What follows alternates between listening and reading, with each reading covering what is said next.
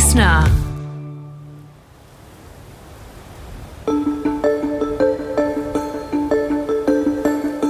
Welcome to Pollen, where Associate Professor Ed Newbigin, along with a range of experts, help you understand what pollen actually is, what may be causing your symptoms, how best to manage your conditions, and the environmental factors that drive pollen levels and other airborne pollutants. In November 2016, Victoria was hit with an anomaly known as Thunderstorm Asthma. This affected 14,000 people and unfortunately killed 10. This shocked the medical world and sparked research into how this phenomenon can occur. I'm here with Ed Newbigin, and to help explain this phenomenon, we're joined by Dr. Danny Csutoros, a GP and medical advisor at the Victorian Department of Health and Human Services. Danny, why don't you tell us a little bit about yourself? I'm one of the senior medical advisors working in the health protection branch at the Department of Health and Human Services. I'm also spend one day a week working in general practice. So I've actually seen both sides of this phenomena, epidemic thunderstorm asthma. Yeah. So thunderstorm asthma sounds quite scary, really. How does it differ to regular asthma?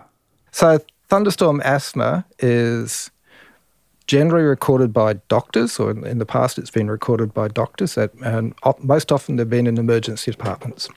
And it's defined as being a period of acute respiratory allergies, so people experiencing respiratory allergies presenting to the health system, generally an emergency department, all in a very short time, and quite often it's after the passage of a thunderstorm. So the typical event would be a thunderstorm sweeps over a city, so you need a lot of people to have one of these events, and then suddenly the emergency departments, and it might be just a couple of emergency departments at hospitals, or it might be a whole bunch of them, start receiving a big lot of people. And the medicos in the emergency department have to cope with that extra load.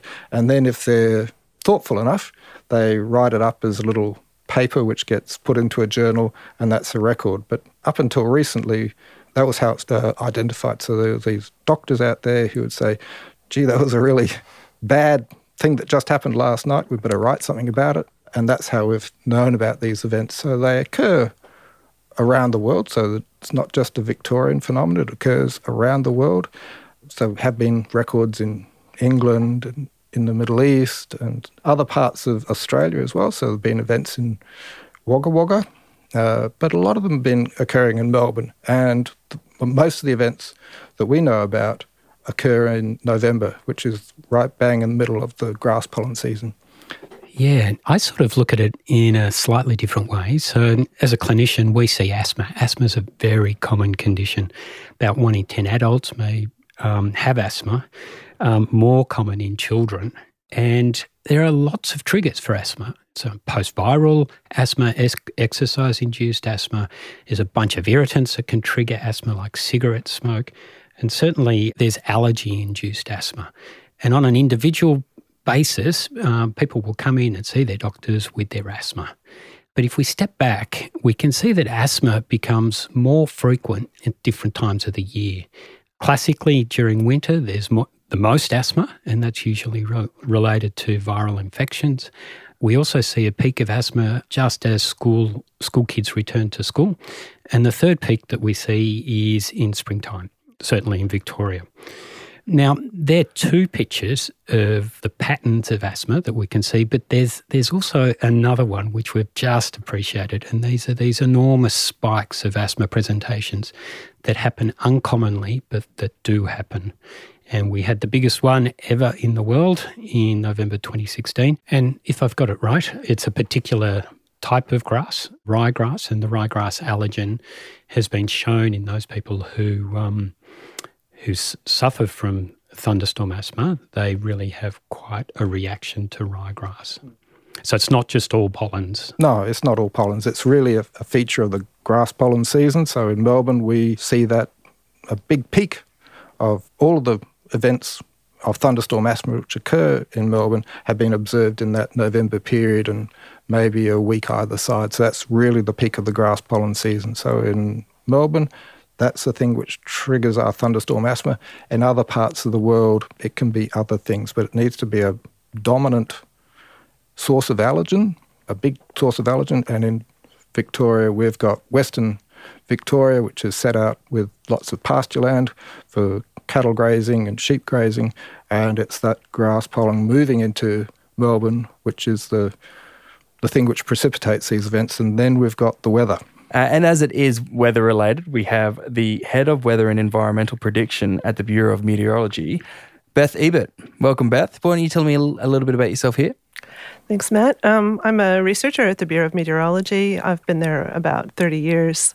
And the group that I lead is very focused on applications of meteorology and working on making a better weather forecast or forecasts of environmental conditions. So the event in 2016 was the most catastrophic out of all recorded thunderstorm asthmas. Yeah. Why was that so bad? Certainly there was significant weather around on that day. So if we go back to what was leading up to that event, it had been a wetter than average spring, much wetter than average. And so the grass was growing very lushly. There was liable to be lots of pollen in the air.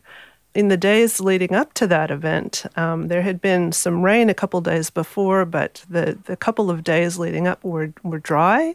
There was seemingly nothing much to worry about, but as we got closer, the wind was really coming from the west-northwest into Melbourne, and so it was flowing right over those pasture regions, and we believe it was picking up some of that pollen in the air and transporting it. Then in the late afternoon, early evening of the 21st of November, a cool change started to move through, and it was associated with some strong thunderstorms, and they were aligned in what we call a squall line, so a sort of a long line of thunderstorms all marching like a push broom across the landscape. And associated with those storms were strong gusty winds and a downdraft and an outflow. If you sort of think of cold air pooling at the surface, you can think of it a bit like water being dropped on a table and spreading out in a pool. This is what the air was doing. And so that front, which we call a gust front in meteorology, was associated with those gusty winds. And we believe that was somehow concentrating the pollen in such a way that people who were exposed to that had those very high concentrations. Another part of the thunderstorm asthma mechanism, we believe, but we don't understand it very well, is that something needs to cause the pollen to rupture into very small particles that can go deeply into your lungs. So normal pollen grains would get trapped by your nose and maybe top of your throat, but the allergenic broken up grains can go right into your lungs, and then if you're allergic, you can then have the severe reaction. Anyway, back to the event. Very shortly after the passage of this gust front that was ahead of the thunderstorm line, people started to fall ill. It was maybe 20, 30 minutes, and people were starting to feel very, very unwell. In fact, if you look at some maps that have been put together by AV and the Bureau, and the storm comes and starts to pass over Geelong and Melbourne at about 5, soon after that, certainly by 6, ambulance calls are starting to light up across Melbourne. And over the next 30 hours, we had just under 3,500 people attend an emergency department. It's 3,500. It ended up in just under 500 people admitted with asthma and more than 30 people admitted to intensive care with asthma. Unfortunately, the coroner found that 10 people died as a result of this event. So sudden surge of unwell people across all of Melbourne. So resources were spread very thin and there was a huge demand. And these are people who are short of breath, so there's not much time to wait. No. It's not like you've got a headache or a broken leg. These people need to be seen and seen quickly. And so the system was challenged, but I must admit the descriptions that we've heard from all the emergency departments is a great sort of civility amongst everyone who was waiting. So no one was particularly panicking. Everyone worked together, and the emergency departments really rose to the occasion and adapted really well to the huge increase in numbers.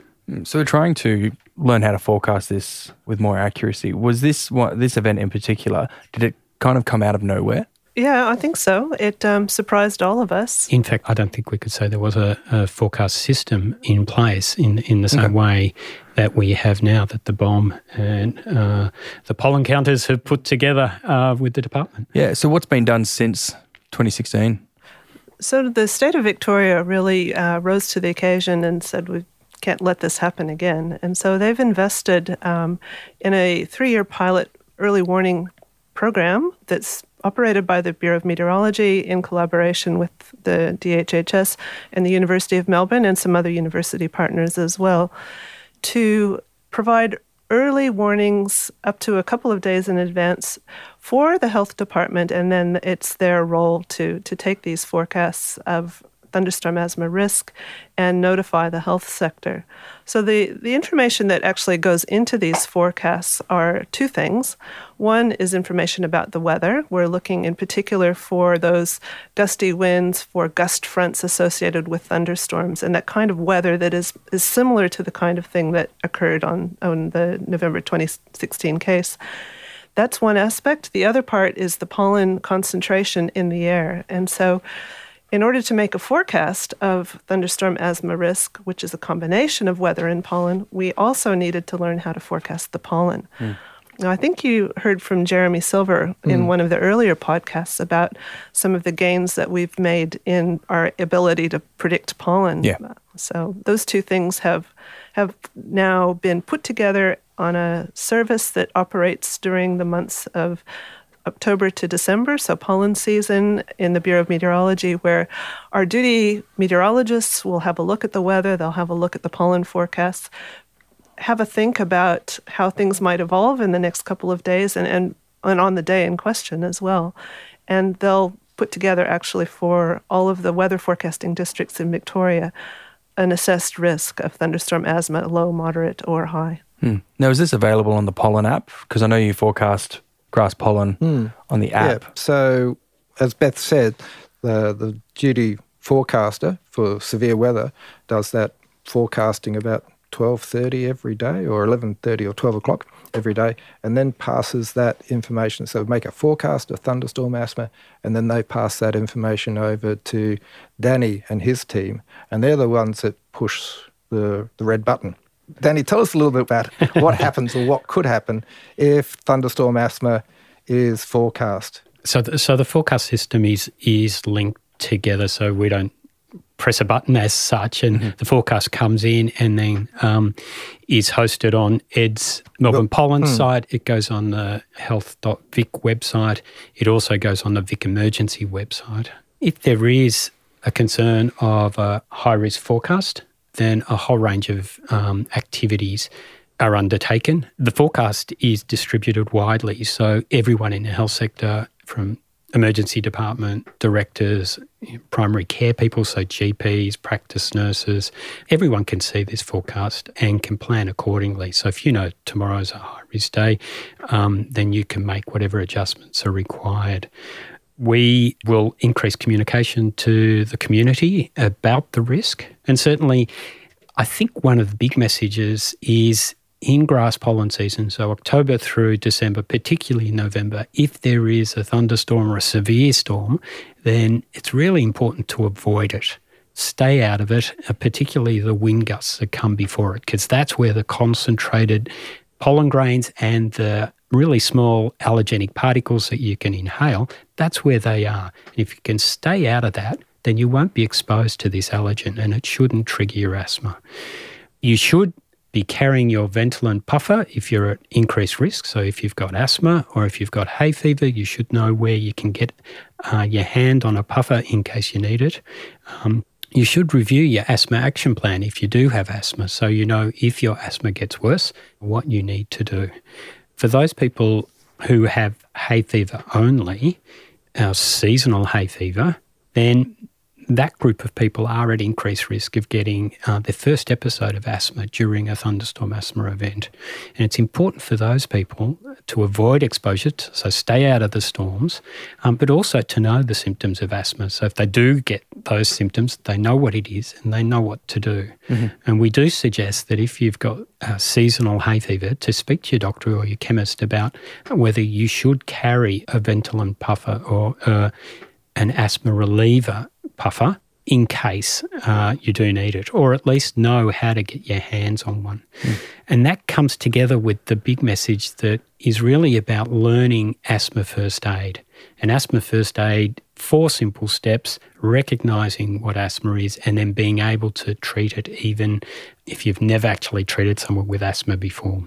Also, speak to your doctor about thunderstorm asthma in particular, because a small number of asthmatics won't be on preventative medication, and it may well be that during springtime it would be a useful thing to have. So if you've got very mild asthma and you're only using a reliever but you do get hay fever, then it might be a useful discussion to have with your doctor about using a preventer during grass pollen season.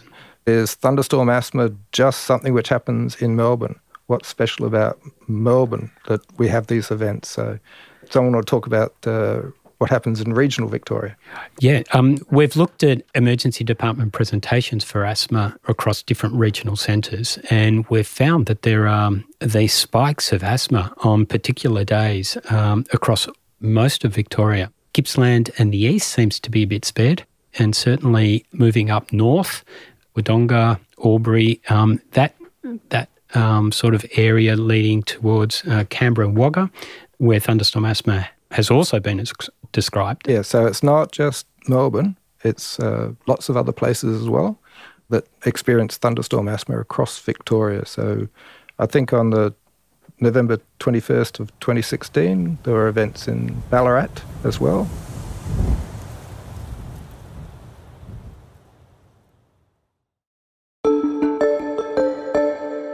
What sort of response has happened since 2016 from the Department of Health? So a whole range of community education, a whole community awareness and education program has been developed and rolled out over the past few years. And that's also included health providers, GPs, practice nurses, school nurses, pharmacists, emergency department directors.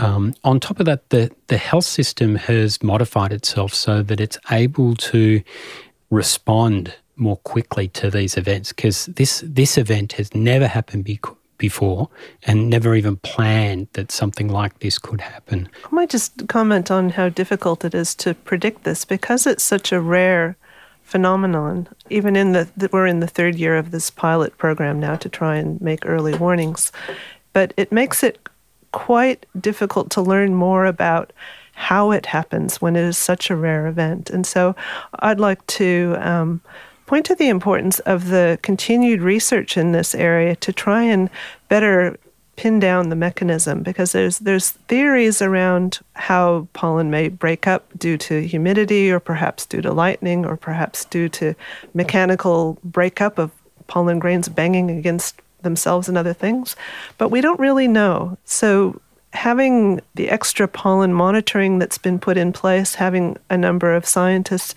having a good hard look at the problem, we're making some headway, but we're still a long way from understanding this. And so when we know how tragic it can be on very rare occasions, I think it's important that we keep working on it. If you want to find out more information, visit melbournepollen.com.au. There you'll find more resources to help you stay on top of your allergies. And don't forget, if you haven't already, download the Melbourne Pollen app. You can find the nearest pollen site, track everything, create a profile, and really help build preventative measures for allergic reactions to grass pollen.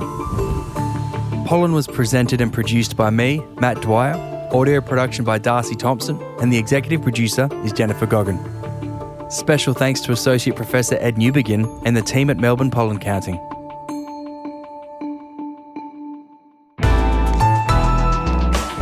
Listener.